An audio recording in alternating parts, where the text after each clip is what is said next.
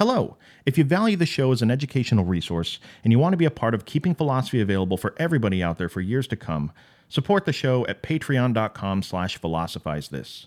Hope you love the show today.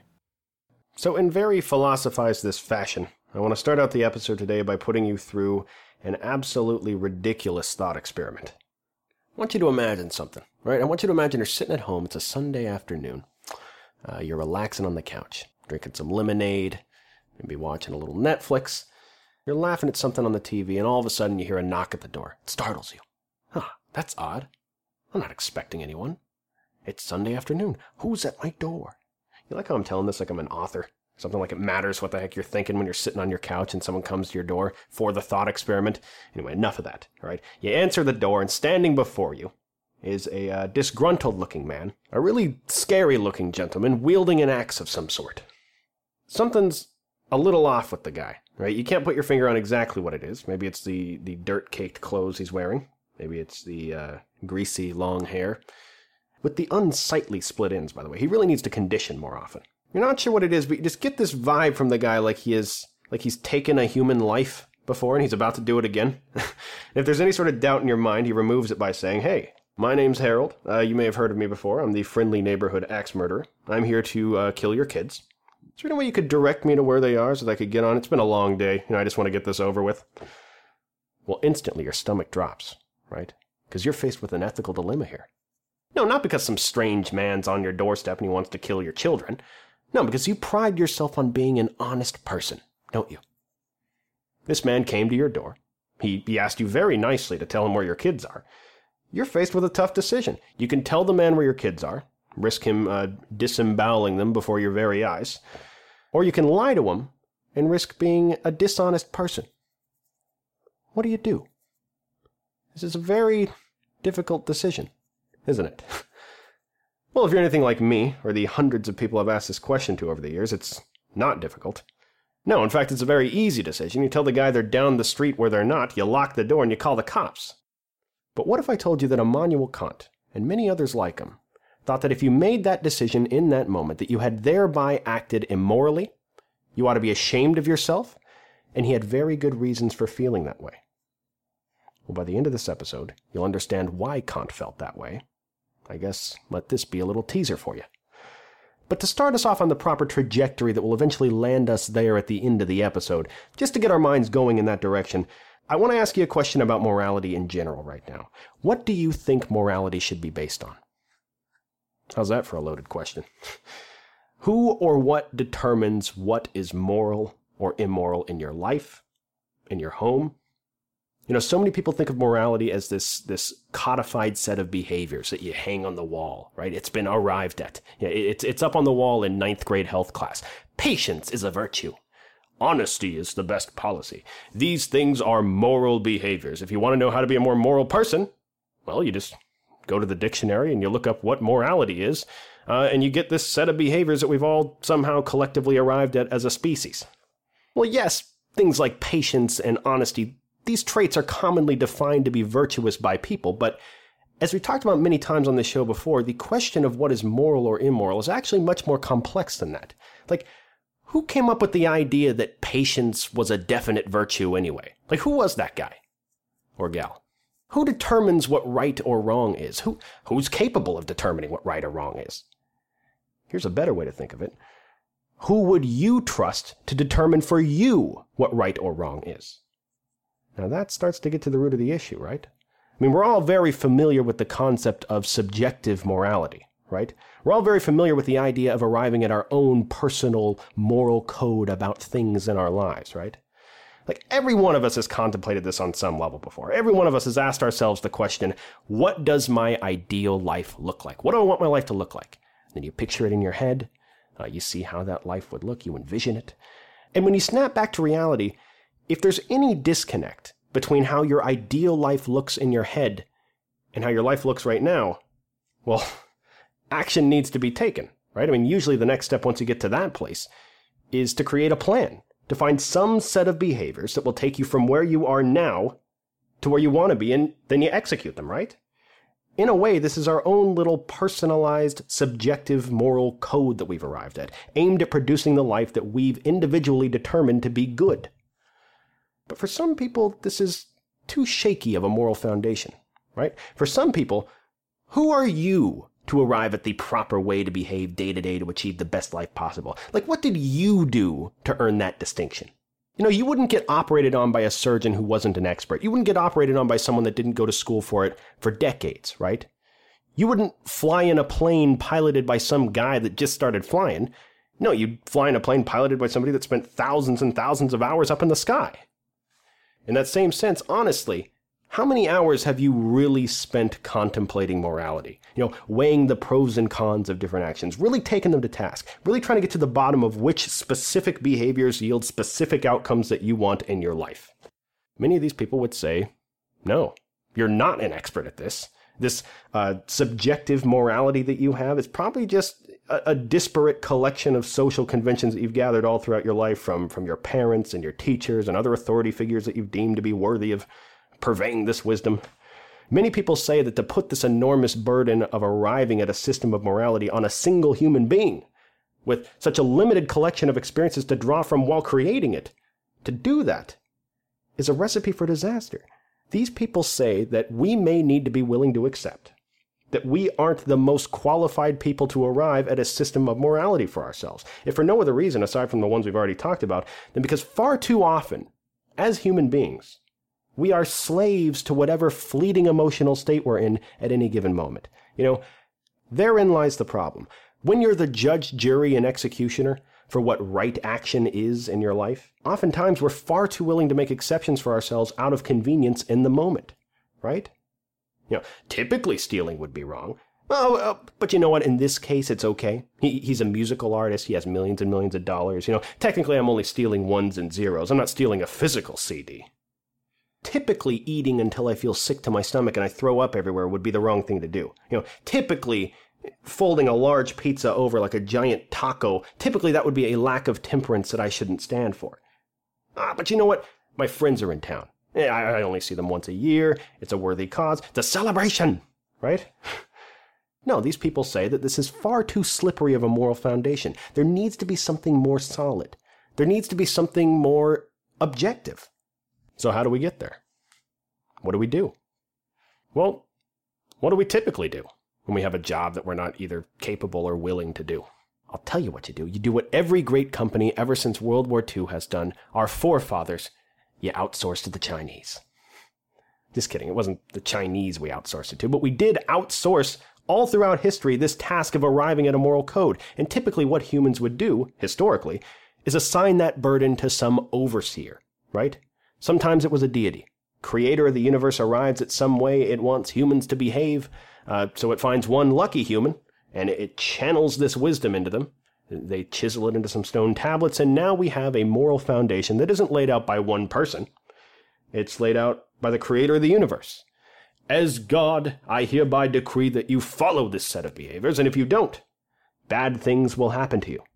Sometimes it was a monarch. You know, as king, I hereby decree that you follow this set of behaviors, and if you don't, you will be hanged. You will be drawn and quartered. As a citizen of this kingdom, it is your duty to follow these rules that the monarchs laid out for you. Well, on one hand, Immanuel Kant agreed with this, right? He agreed that there needs to be a more solid foundation for our ethics. But he thought there was a big problem with the way that these people were outsourcing this task to someone or something else. And the problem is that in the case of the deity or the monarch, you can never say, if you're following their moral code, that you're fully to blame for your behavior. This actually goes back to the slavery episode, right? Remember when we talked about slavery with Rousseau? Rousseau thought that if a master ordered his slave to kill someone else, that it would be wrong for us as people to hold that slave morally culpable for murder, because they aren't making this decision based entirely on their own volition. No, the master owns them, and he's directing them on how to behave. The slave becomes in that moment like a hung jury when trying to render a verdict about what action to take.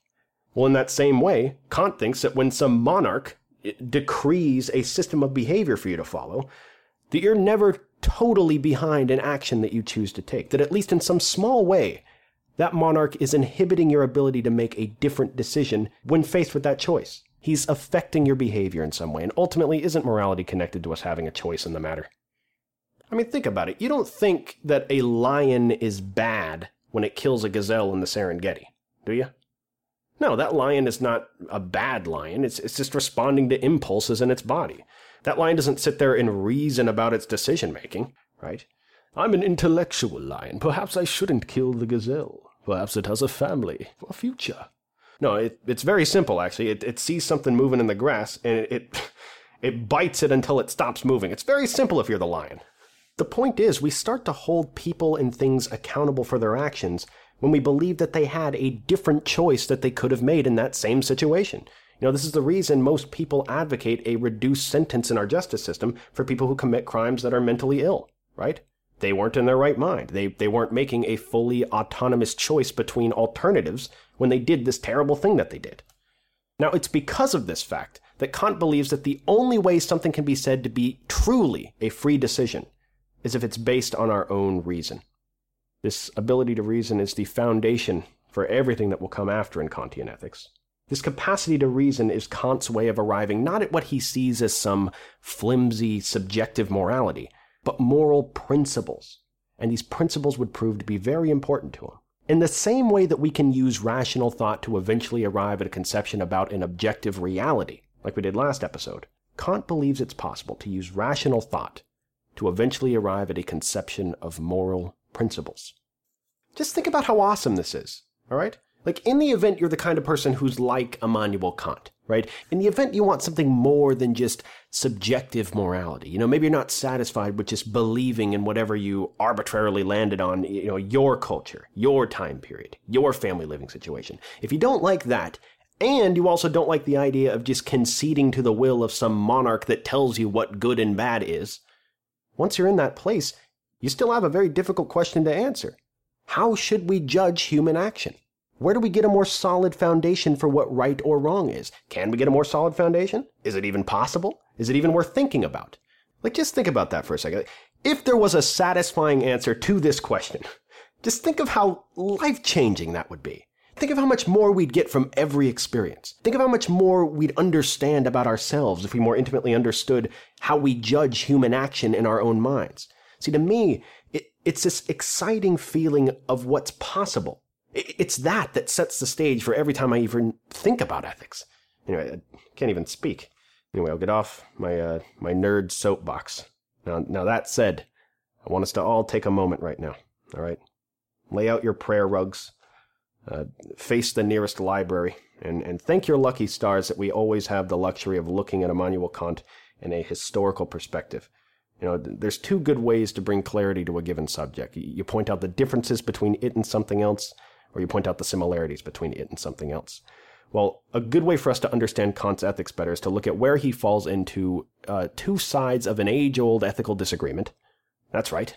I'm talking about the disagreement between deontologists and consequentialists. Now, those are two words we've never said on the podcast before, so rather than continuing on obliviously, just pretending as though everyone knows exactly what I mean when I say them, let's discuss them for a bit. Deontology and consequentialism are two very broad, general, competing categories for how we should look at whether human action is right or wrong. Simply put, deontologists believe that whether an action is right or wrong should be determined by looking at certain things about the action itself and weighing them up against pre-established moral principles. Consequentialists believe that, no, whether something's ethical doesn't lie in the action itself, it's the consequences of the action that determine whether it's right or wrong. Now, real quickly, before we continue, just please understand what I'm trying to do here, right? I'm not trying to outline every deontologist or consequentialist that has ever lived, all right? If you fancy yourself one of these two titles, understand that I understand that there are many different variants, many qualifications and corrections by later thinkers that deal with the weaknesses that I'm going to cite for each one of these. And we'll talk about them all in due time. I mean, keep in mind, there are many, many episodes of this podcast to come. Right now, I'm just introducing concepts, right? And one thing we all need to know right off the bat, and something you'll agree with the more and more we learn about these two sides of this debate, deontology and consequentialism, is that people very rarely strongly identify with one side or the other, right? Most people fall somewhere in between these two camps. Neither of them are perfect, Both of them have their strengths and weaknesses. Let's talk about them. Let's start with deontology. Now, if you go to Google and you just type in define deontology, it says, quote, the study of the nature of duty and obligation, end quote. And the reason it says this is because at the core of the system of any deontologist that's worth their salt is that the right thing to do in any situation has at its core an adherence to duty. A duty to what, you may ask? To moral principles. Moral principles that have been arrived at in some way. And I leave it vague there purposefully, right? Because you can talk all day about what method we use to arrive at those moral principles, what those moral principles are, or how we prioritize them once we arrive at them. But the ultimate point is that when trying to decide whether something is right or wrong, or good or bad, a deontologist is going to look at the actions themselves, rather than the consequences of those actions. And because of this, the intention that someone had behind an action that they just did usually plays a key role in how a deontologist perceives that action. For example, if your mom asks you to clean your room, there's a big difference between a kid that cleans his room out of a sense of duty, out of a sense of duty to what his mom said the right thing to do is. There's a big difference between that kid and a kid who just cleaned his room because, his mom said she'd buy him an ice cream cone if he did it. See, in both cases, the consequence is the same. The consequence is that the room got cleaned. But are both people equally moral? Is that the same person? I think most of us would say no. I mean, if someone does something just to get a thank you or to get a special prize for having done that thing, it doesn't matter how moral their actions appear to be. It cheapens it a bit, right? It seems clear that intentions behind actions matter, at least in some small capacity. Now, because the whole thing revolves around a sense of duty to moral principles, from here, historically speaking at least, it's never been a far jump away from moral absolutism, right? The idea that no matter what the consequences of an action are, no matter how seemingly bad they may be, regardless of context, certain actions are just right or wrong. Simple as that. Moral absolutism. It wouldn't be uncommon for a moral absolutist to say something like, murder is just wrong. Stealing is unquestionably wrong. Lying is always wrong. Doesn't matter how good of a reason you think you have, these things can never be justified. Now, this may be clear to some people, but if you still want some clarifying as to what it takes to be a good moral absolutist, well, take it from my good friend Cardinal John Henry Newman. 19th century moral absolutist. Like, whenever I stay up late at night under the covers with a flashlight, I'm thinking about moral absolutism, and how terrifying it is, this passage is what I think of. He said, quote, "It were better for sun and moon to drop from heaven, for the earth to fail, and for all the many millions who are upon it to die of starvation in extremest agony, so far as temporal affliction goes, than to let one soul, I will not say should be lost, but should commit one single venial sin, should tell one willful untruth, though it harmed no one, or steal one poor farthing without excuse." End quote. So what this guy is saying is that, in his humble opinion, he's speaking on behalf of the church in this particular passage, but lying is wrong, plain and simple, right? It would be better, in his opinion, for the sun and the moon to drop from heaven, for millions and millions of people to die in the extremest agony possible, than for one person to tell a single lie that harmed no one. Yeah, that is a true moral absolutist right there. Now, if this sounds a little emo from Cardinal Newman, look, you gotta admire the guy's conviction, at least, right? I mean, who would have thought? Just that little passage, Exodus 20:16, would get so painful for all of God's children. I mean, you gotta admire the guy. And if this moral absolutist approach overall sounds a little inflexible to you for a way to approach morality, well, I think you're absolutely right. It is very inflexible. And this is a good lesson to take from our discussion here. There are strengths and weaknesses to both deontology and consequentialism, right? This moral absolutism that we're talking about is only one type of deontology, but the same criticism is leveraged against most deontology, and it's this. Whenever your approach to morality involves arriving at these hard and fast moral principles that you have a duty to adhere to, regardless of what the consequences might be, regardless of the context, you always run the risk of being called a little inflexible. Take the axe murder example from the beginning of the episode, right? A deontologist who is a moral absolutist that believes that lying is wrong would have to answer their door, look at the axe murderer dead in his eyes, and tell him exactly where their kids are.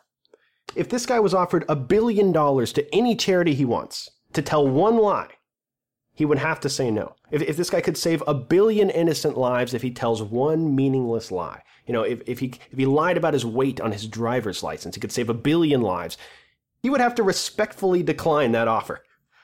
Now, I want to make something clear, all right? Deontology is not synonymous with moral absolutism, right? There are many deontologists out there. We'll talk about them. They have answers to these criticisms. But the point here today is this. Deontology does have many strengths, right? For one thing, probably its biggest strength is that whenever you're faced with an ethical dilemma, when you're in that place, that awkward place, it does provide complete certainty about what the correct decision is in a given instance. That's definitely a strength, but it's not the only one, right? There's other ones. Deontology takes into consideration people's intentions behind why they do an action. That seems to be part of it, right? Deontology is also good because it removes human discretion from the equation, right? So there's no chance of us letting ourselves off the moral hook in that moment. These are all strengths, but these strengths come in coalition with weaknesses. A key weakness, it is tremendously, tremendously inflexible. And if we're being honest, probably a little oversimplified because of it. Now, a consequentialist, on the other hand, would take a look at the axe murderer example, and they'd see it completely differently. A common phrase that people use to describe the ideas behind consequentialism is something that we've all heard before. It's a cliche at this point. The ends justify the means, right?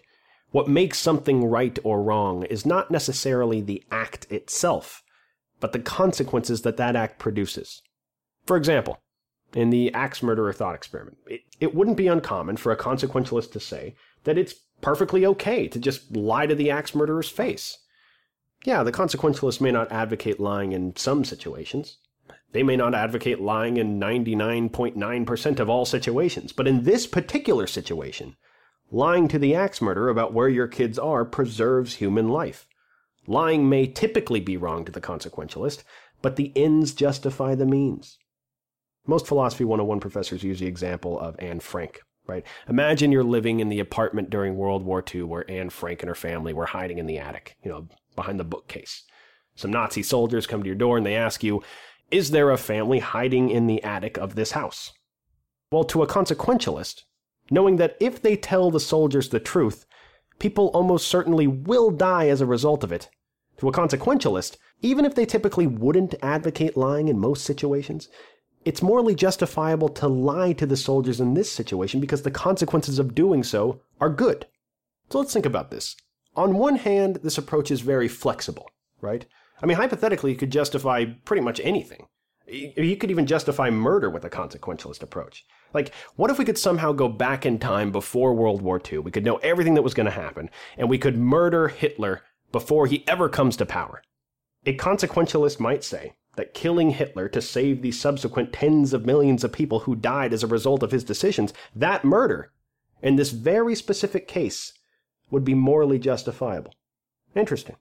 But although this approach is incredibly flexible, it certainly comes with its fair share of weaknesses as well, right? Not the least of which is illustrated perfectly by that example we just gave. Like, if we could go back in time and kill Hitler... Wait a second. We can't go back in time. Wait a second. We don't know the future. We don't have a crystal ball. The problem with basing the moral worth of our actions only on the consequences that the actions produce is that you can't always know what the consequences of your actions are going to be. I mean, even if you make your best guess, even if you're really good at it, you're really good at predicting the outcome pretty well in the short term, you can just imagine the ripple effect that you may have caused. And who are we, as feeble humans, to try to understand the long-term repercussions of our actions decades later, centuries later? It just seems very difficult, right? For example, what if we shift the Anne Frank thought experiment just a little bit? What if now, when the Nazis come to your door, asking if a family lives in the attic of your house, what if they told you that if they don't find this family when they're out making their rounds today, their commanding officer told them that they will be executed if they don't find that family? Well, now, no matter what decision you make, standing in that doorway, human life will be lost. And if you're a consequentialist, how do you make your decision? Like, what criteria do you use to determine what the best outcome's going to be? Now you may say, well, I'm just going to err on the side of the least human suffering possible, right? The highest good for the greatest number. You may look at the situation and see that there are 4 Nazi guards on your front doorstep and 5 people living in the attic of your apartment. Seems like an easy decision. The guards die, right? There's 4 of them, 5 people in the attic. Simple as that. But how about this? What if I change this? What if one of those guards, if they weren't executed that day for not finding that family, would eventually go on to find the cure for cancer? Now, obviously, you could have never known that in the moment, right?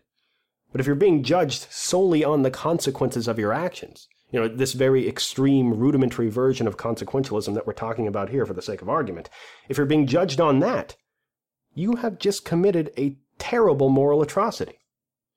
So, in deontology, there are these principles, right? We have a duty to adhere to them, and sometimes that can run us into problems. And while consequentialism is really good in that it allows for a lot of flexibility where deontology doesn't, it also comes with a lot of problems itself. The fact that the ends justify the means, regardless of whether it goes against basic human rights. How about the fact that it's based on consequences? But when you think about it, it's very, very difficult, if not impossible, to predict what the true consequences of our actions will be. How about the fact that it doesn't consider the intentions behind why people do things? That seems to be part of it. Anyway, looking at the time, the end of this show kind of snuck up on me this time. When I first started recording this episode, I thought that I'd get a lot further in a half an hour, but I don't regret it, and here's why. This conversation that we just had about, morality in general and the differences between these two different approaches, deontology and consequentialism, you will remember this conversation. Like when we talk about these subjects in the future, you will remember what these concepts mean as opposed to them just being, two words that end in ism that confuse you, that are meaningless. And that's what this show's about, right? Wanting to know more today than you did yesterday. Not just feeling like you know more, actually knowing more. So what did we learn? We learned that there are very real strengths and weaknesses to both these systems.